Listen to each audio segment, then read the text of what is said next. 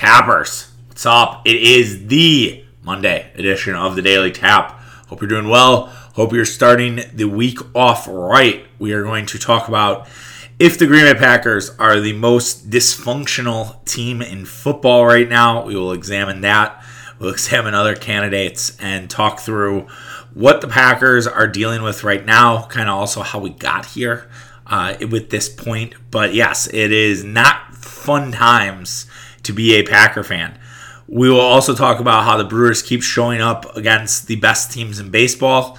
What does that mean going forward? Is the sample size too small? We'll chat about that. We'll also finish up the show with kind of moving on to the Bucs off season now. So obviously the championship has happened. What do the Bucs have to do this offseason? The draft on Thursday night. So we'll talk a little bit about that. We'll also talk a bit about the offseason plans for Milwaukee as well.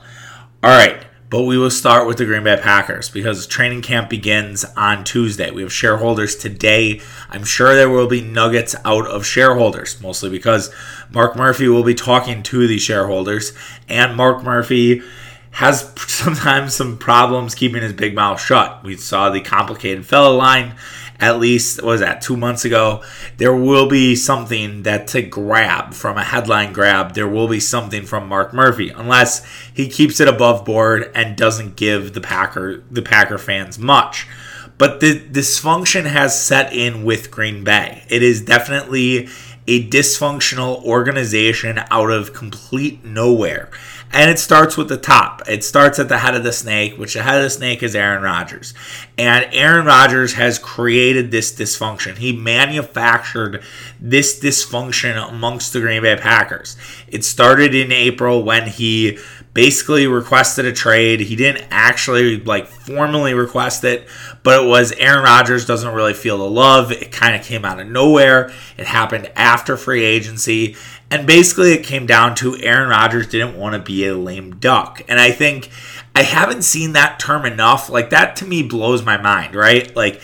I don't know why not enough people are talking about the lame duck period, because that is exactly what Rodgers is dealing with. Rodgers saw all of his friends, Jordy Nelson, Randall Cobb, Julius Peppers, Morgan Burnett. I don't know if Morgan Burnett was friends, but he fits that mold of guys who got too old and the Packers were like, all right, we're moving on. That has been the Packer way. It's very Belichickian as well. This is what good teams do. This is how good teams stay good. They move on from their players when they hit a certain level.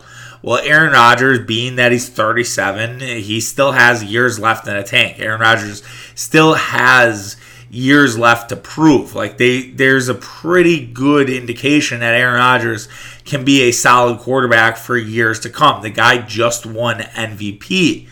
But Green Bay has Jordan Love, and Green Bay knows Jordan Love is going to be good. And I know Jordan Love's going to be good. So it's interesting that not more people are talking about that, besides Tyler Dunne, who is Jordan Love's PR agent at this point. I love Tyler Dunne. I think Tyler Dunne does a great job. But the pro-love stuff that he's done is borderline weird. It's borderline single white female, if you're familiar with that movie. It's dude... I get it. You like Jordan Love. You're putting all your eggs in Jordan Love's basket. But is this really... Is it really fair? That to me is my question. I get why he's doing it, because immediately if Love's good and it pans out, then he is the guy for Love. Similar as Jason Wilde is Aaron Rodgers' guy. And Wilde went in pretty hard with Rodgers early, and that paid off for Jason. And as a reporter, it grew his profile, it grew his brand. So I think that's what Tyler Dunne is doing. But as an aside, why I think Love is good and why I think Rodgers knows that is because this is why he's pushing it. If Rodgers thought Love sucked, I don't think he would be worried about the lame duck. And athletes talk about this all the time. I've heard Trent Dilfer mention this on a Russillo podcast, is through the first couple snaps if a guy's good or not. Immediately if this guy can play and this guy can't. So Rodgers knows that Jordan Love can play. And so Rodgers knows that they were probably going to move on after next year. So he's doing this one last ditch effort. Not necessarily the last dance, but it's a last ditch attempt to try to stay in Green Bay, finish out his career as a Packer. But as it's gone on, it's just spiraled out of control. The reason that we're at this dysfunction is because no one has provided answers. Rodgers hasn't said to the media, like, hey, look, this is what I want to do, or I'm not going to report to camp because of this, or I'm going to retire because of that.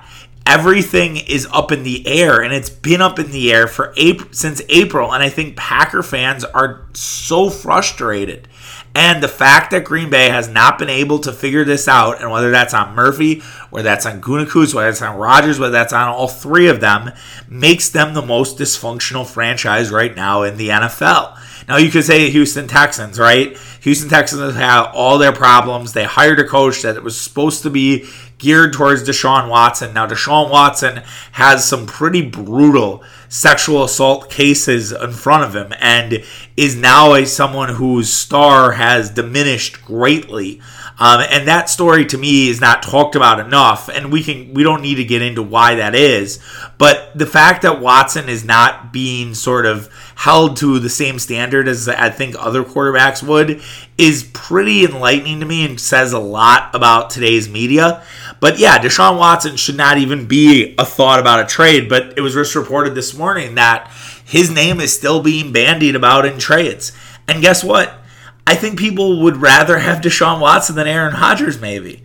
As crazy as that sounds, I think that the allure of Watson, and if the sexual assault stuff isn't as serious, but it looks serious, it looks like a open shut case, I think that people might want Watson more. And so, but that the Texans' dysfunction kind of went away because no one wanted to talk about the Watson sexual assault stuff. So the Texans' dysfunction went away. The Seahawks' dysfunction went away because Russell Wilson, who apparently wanted out at some point last season, and all eyes were on Russell Wilson, he sort of faded back. And now Russell Wilson is all on board. Now, who knows if that'll be the same next year, but that dysfunction went away. The San Francisco 49ers, drafting Trey Lance and having Jimmy Garoppolo and the relationship with Kyle Shanahan and the team, it really wasn't that dysfunctional, but it doesn't exist. The Patriots with, their new quarterback stuff, not really dysfunctional. No one is as dysfunctional as the Green Bay Packers. And it's like they just were in an NFC Championship game. They were probably a David Bakhtiari injury away from a Super Bowl. And I know that stings. And I hate that is the case. But they are a Bakhtiari injury away from a Super Bowl. And that, to me, is something we'll have to live with for a while until we can bring home a championship again for Green Bay. And the level of apathy, which I talked about on Saturday's show, which if you haven't listened, yes, we did do a Saturday show, has grown because of the Bucs championship. And I think that leads to even more dysfunction because everybody's sick of it. Everybody has thrown their hands up in the air and are like, are we going to figure this out? How is this going to happen? Like, what's the end game here? And everybody wants answers, and there are none to be given. And I think that drives people fucking crazy. I think Matt Schneidman had a thing yesterday where he got into an Uber coming back for the season. He's like, got to Green Bay, hopped in an Uber at the airport. My driver wasted no time. Is that fucker even going to show up? This preseason should be fun. Look, man, like I think it's a real issue, and I think that there are some real problems, and yeah, it could be over on Tuesday. Rodgers could report to camp all smiles, but the dysfunction is still going to be there. Dysfunction doesn't just go away because Aaron Rodgers shows up. And yeah, these guys can be professionals and make everything happen and do your last dance shit. And I know other people jumped in on it. I saw Tanyan with the Dennis Rodman.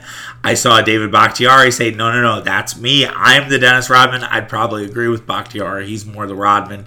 And then you had Aaron Jones with the gif of the worker who kind of did the shrug. So it's like, all of these guys sort of played into this Last Dance thing, and we're like, all right, whatever, we're going to have some fun with this. And Cheesehead TV is like, we're getting trolled. I don't think we're getting trolled. I think Rodgers and Adams both were like, all right, yeah, this is the last year, and then we're done. And it sucks. It sucks that that's what we're dealing with, and that that Rodgers and Adams are so brazen about everything. I think that's part of the dysfunction too, right? Where it's like, it's not just kind of hidden dysfunction, it's out in the open. Like, if I were a journalist right now, not even a Packer beat writer, if I were a journalist and I wanted to write a book, I would be living in Green Bay. I would be pitching a book publisher saying, this seems very Last Dancey, let's write a book. Have me up in Green Bay for the entire season, let me cover this team, let me find out everything I can. And then a book comes out, 2 years later, highlighting sort of the Rodgers era coming to a close. That to me would be an amazing book. And in fact, it's something I'm thinking about it now. Like, I can't write a book. I'm not that good enough of a writer. But I'm like, do I just want to do this? Do I want to quit my job and just be like, can I write a book about the Green Bay Packers for this season? Because I really think that it's going to be something that we've never experienced. And I have no idea at this point. And yeah, if Rodgers comes back Tuesday, great. He reported to camp. Everybody's wrong. He didn't retire. But at the same time, all these questions and the pressure still remains. And it's just far from over. It's far from being over. And we'll just have to see what happens next. But the dysfunction, I don't know when it'll get better.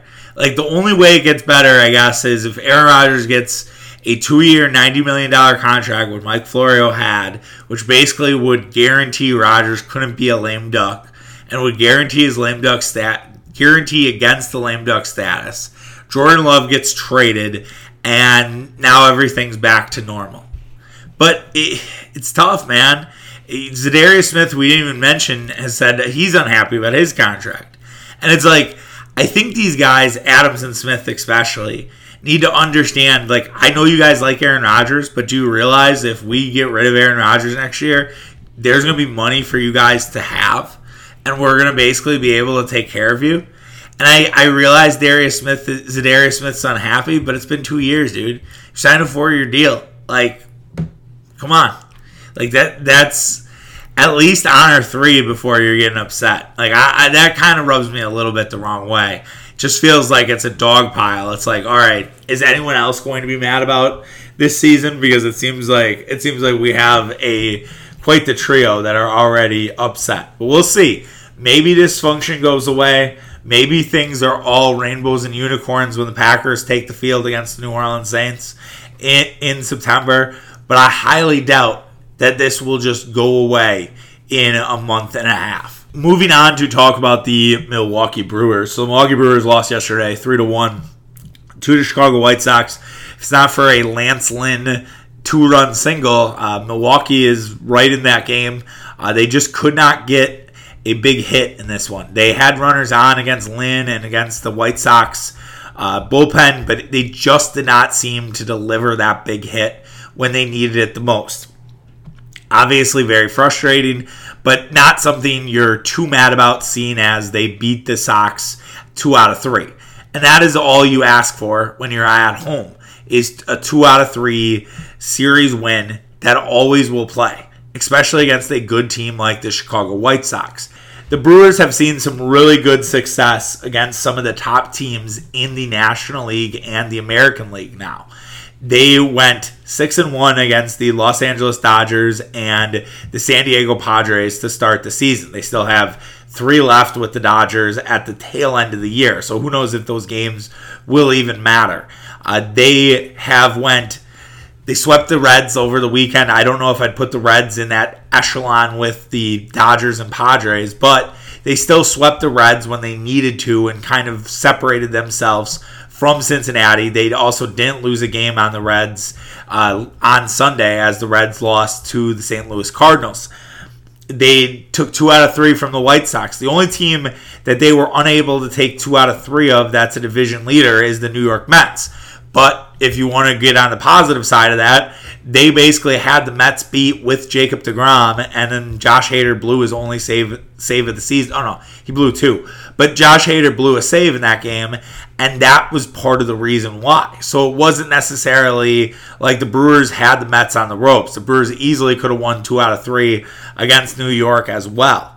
So the last kind of final bosses to prove themselves against is the San Francisco Giants, who they play next weekend, which will be a very big series with the Brewers and Giants. Some would say playoff-like atmosphere in American Family Field. The Brewers and Giants get together twice in the month of August, at the start and at the finish of August. And so that will kind of be good barometers to see where the Brewers are.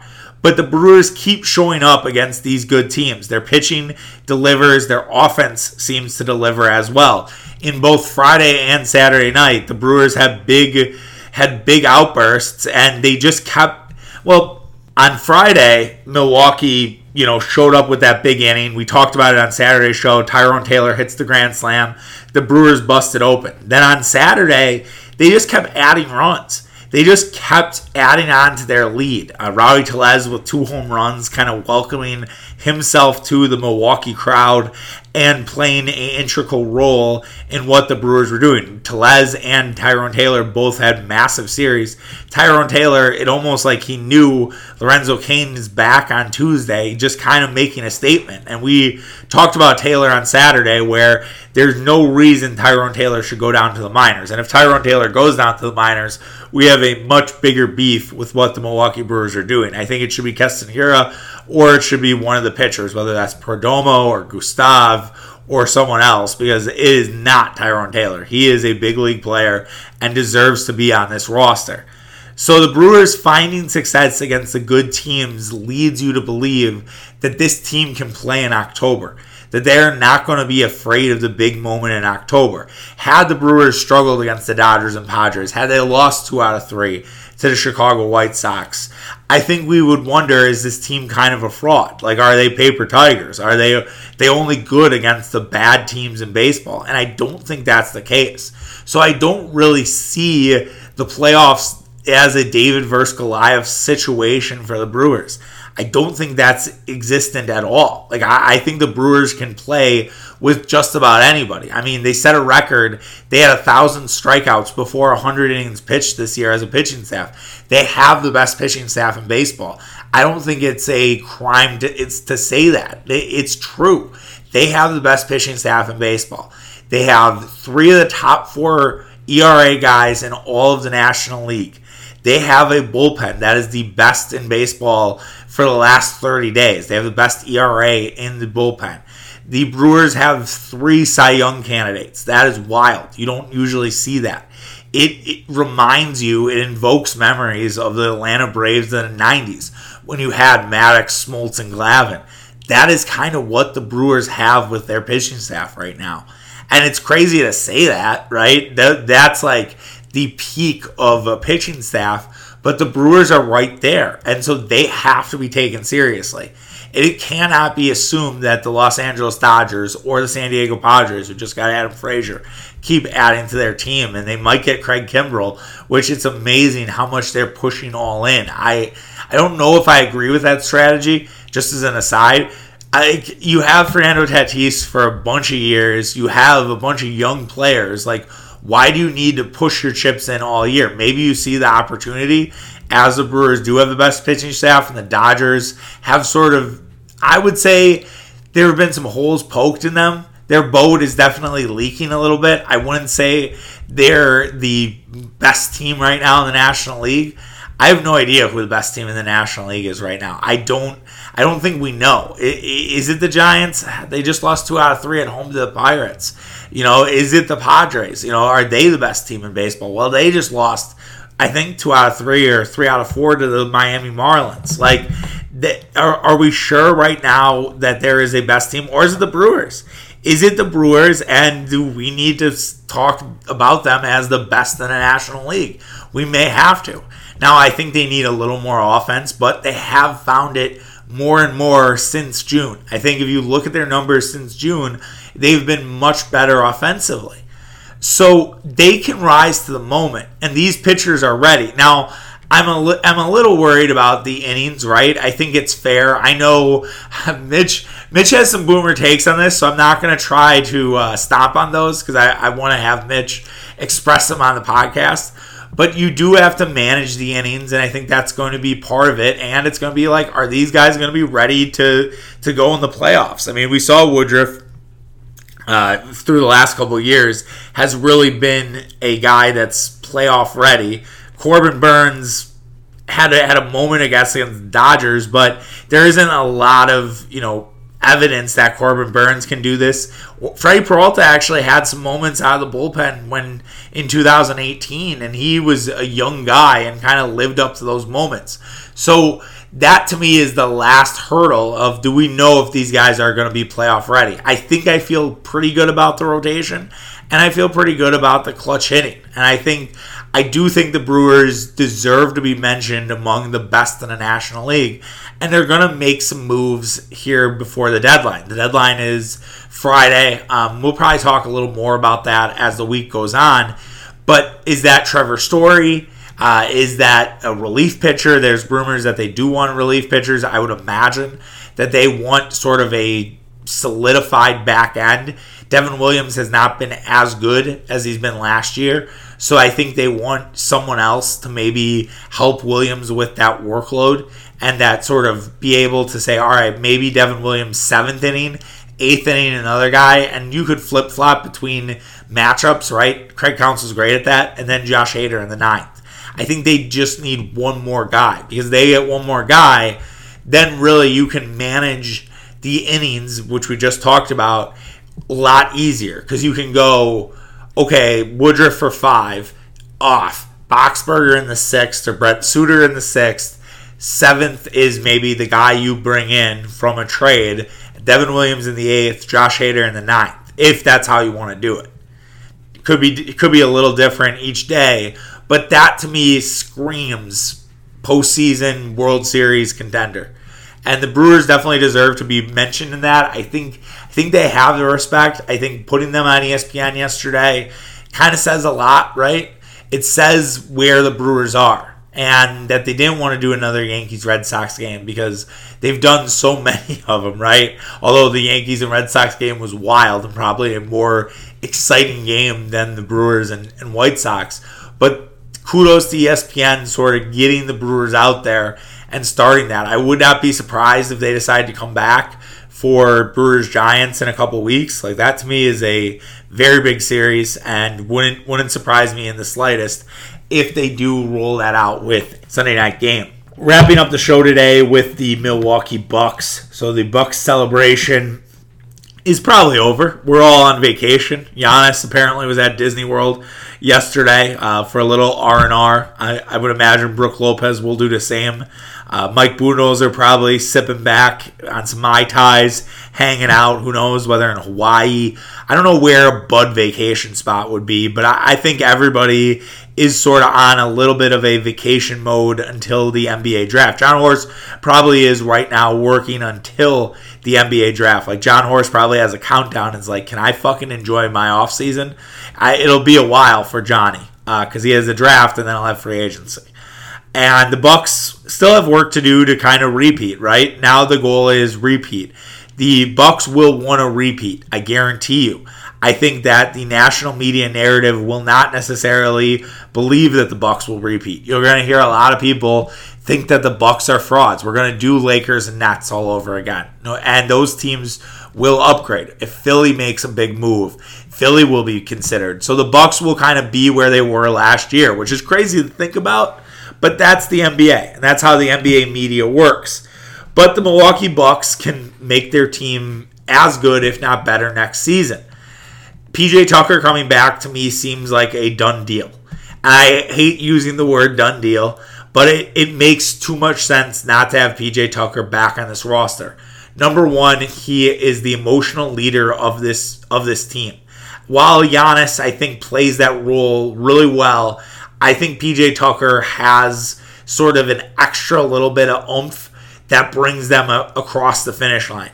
And the communication that Tucker has on the court is unmatched. And I realize he doesn't do much offensively, but Tucker gives you so much more on the defensive side of the ball that I think Tucker needs to be brought back. And whether he's a bench player or a starter next season, I think Tucker is extremely important to what the Bucks are doing, especially against Brooklyn.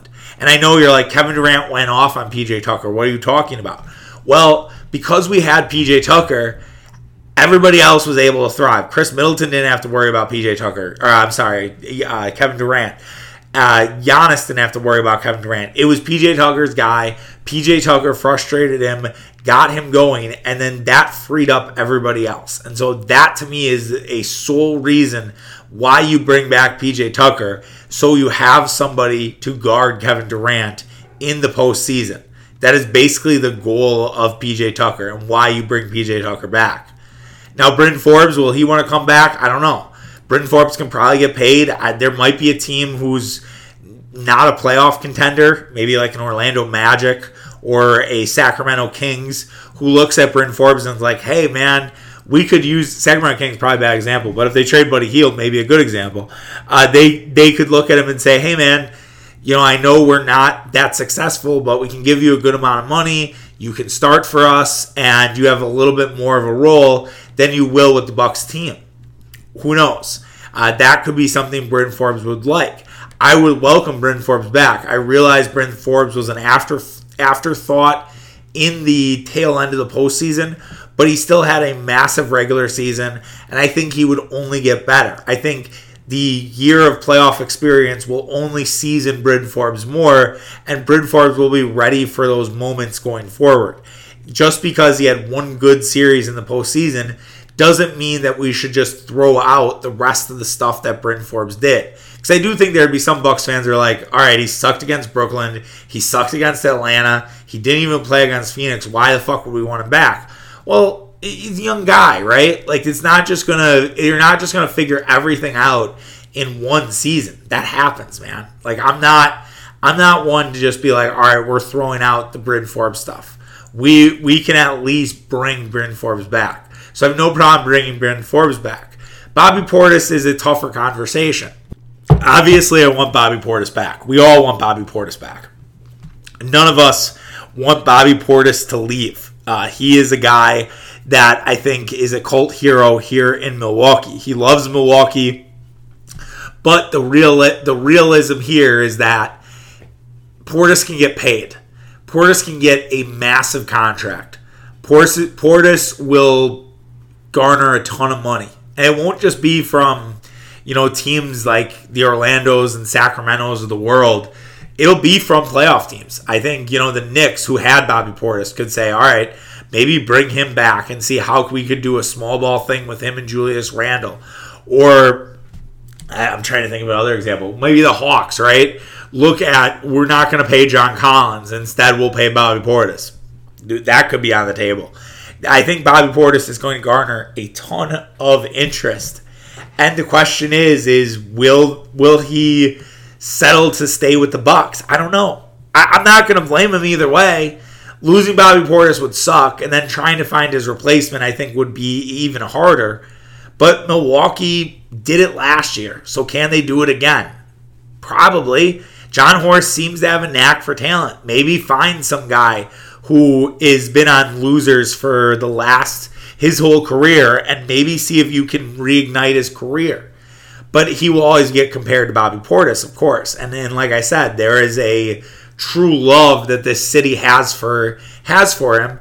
But then again, no one's going to shame Bobby Portis and be mad at Bobby Portis if he decides to take more money with another organization. But I will say this, and I think the NBA is a little different than the NFL. And the NFL, when you win a Super Bowl, you get paid. And everybody pays you out, and you lose a lot of guys because Super Bowl inflates your value. A Super Bowl winner inflates your value because you're able to sell that signing to your fans like we just signed a Super Bowl winner. If you can remember, this is a long time ago, big callback, but the Packers, after their second Super Bowl, all those guys got fucking paid by others. And that was part of the issue I think Mike Holmgren had with Ron Wolf because he wanted to bring all these guys back for another round, and yet the Packers decided not to do it. But they all got paid, and there were a lot of high-value contracts that seemed kind of out of this world. In the NBA, all these guys kind of want to come back. Like, that's what happened with the Warriors. None of these guys wanted to leave. So they took less money and said, all right, we want to keep winning championships. We want to keep playing for Steph Curry. And I think Giannis has that gravitational pull. I know Giannis has that gravitational pull. I shouldn't say I think. I know Giannis has that gravitational pull to bring guys back, to say, I want to play with Giannis. I don't want to play with anybody else. I just figure out the money. I'll take less. It's okay. That's not a problem at all for me. I just want to play with Giannis. I think that exists. And we kind of saw that, to bring it back to the NFL, we kind of saw that with Tampa Bay Buccaneers, right? Like, a lot of those guys could have got paid, and they're all back with the Buccaneers. Why? Because they want to play with Tom Brady. They want to play with the Michael Jordan of football. That makes so much sense. And that happened with Jordan too, right? People wanted to play with Jordan, so they took less money to play with Jordan. That, to me, is going to happen with the Bucs. So I do feel like Bobby Portis could come back. It would not surprise me. And we'll see what they do in the draft. They have the 31st pick. Their best hope, best case scenario, is that a guy who's considered around 25, 24 starts falling. I would love Trey Mann from Florida. Trey Mann's 6'5". He shoots 40% from three. He's a young guy. He has a little bit more seasoning to go. But it would be a player that would easily help Milwaukee next season off the bench. That could be there. You could insert him right away. And you just stick him in the corner and you're just like, keep shooting. And that could be a vital asset to Milwaukee. They need perimeter help. They cannot have next season be Jeff Teague as your backup point guard. So you need a ball handler. You want a guy who probably can shoot. And that, to me, would be the priority for Milwaukee at that 31 spot. I hope they don't sell it for cash. That would be very cheap of a championship team to do, unless they think they can get somebody in free agency. But they need perimeter help. I don't think they need help inside. Yeah, maybe if you wanted to draft Bobby Portis' replacement, you could potentially look into that. But I think really the goal for the Bucs in the draft should be a point guard or shooting guard. I know we mentioned at the beginning of the show we were going to talk more draft. It's more off-season and then a little bit of draft. Mitch and I can maybe throw out some names for you guys tomorrow. Mitch and I are hoping to do a podcast tomorrow, by the way. We talked about doing that. And yes, so the Bucs with the NBA draft, to kind of put a bow on it, I think they'll look for perimeter first and then inside next. It could be best available, though. I could easily see the Bucs doing that. I could easily see them going the foreign route and picking up somebody who might not be ready to go for a couple of years and stashing them. Could also see that on the table for the Bucs.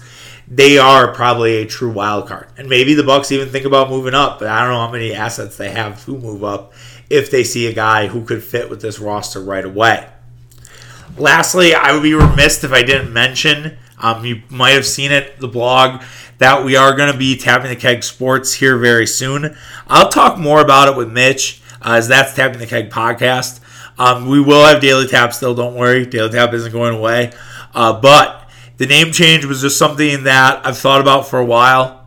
Stone Tap WI, while a name I created 11 years ago, it just never really resonated as it should have. And you could blame me. You could blame just the name itself was a little bit too in the weeds. And you just need to explain things to people more. And Tapping the Keg Sports gives us a brand that is easy to know and that is catchy, that leans into the culture that I think we're looking for, which is your friendly person that's sitting at the bar that just wants to talk sports with you. That's what we are. And we're tapping that keg. And we're the slogan at this point is quenching your Wisconsin sports thirst. Because that's exactly what we're trying to do. We're trying to fill you up. We're trying to give you exactly what you need. So that is the name change. I'm sure we'll talk about it more. But we'll probably fully bring that in next week. But as I wanted to kind of get the conversation started so everybody knew where we're going with this. Love you all. Appreciate all the support. I know There will be some that will miss. No Tap WI. I know that will be missed. But trust me, Tap the Keg Sports. We'll figure it out. We'll make it work. It'll be a little different inflection. We'll make it happen. All right, take care, guys. Have yourself an awesome Monday. Back tomorrow. See ya. Bye.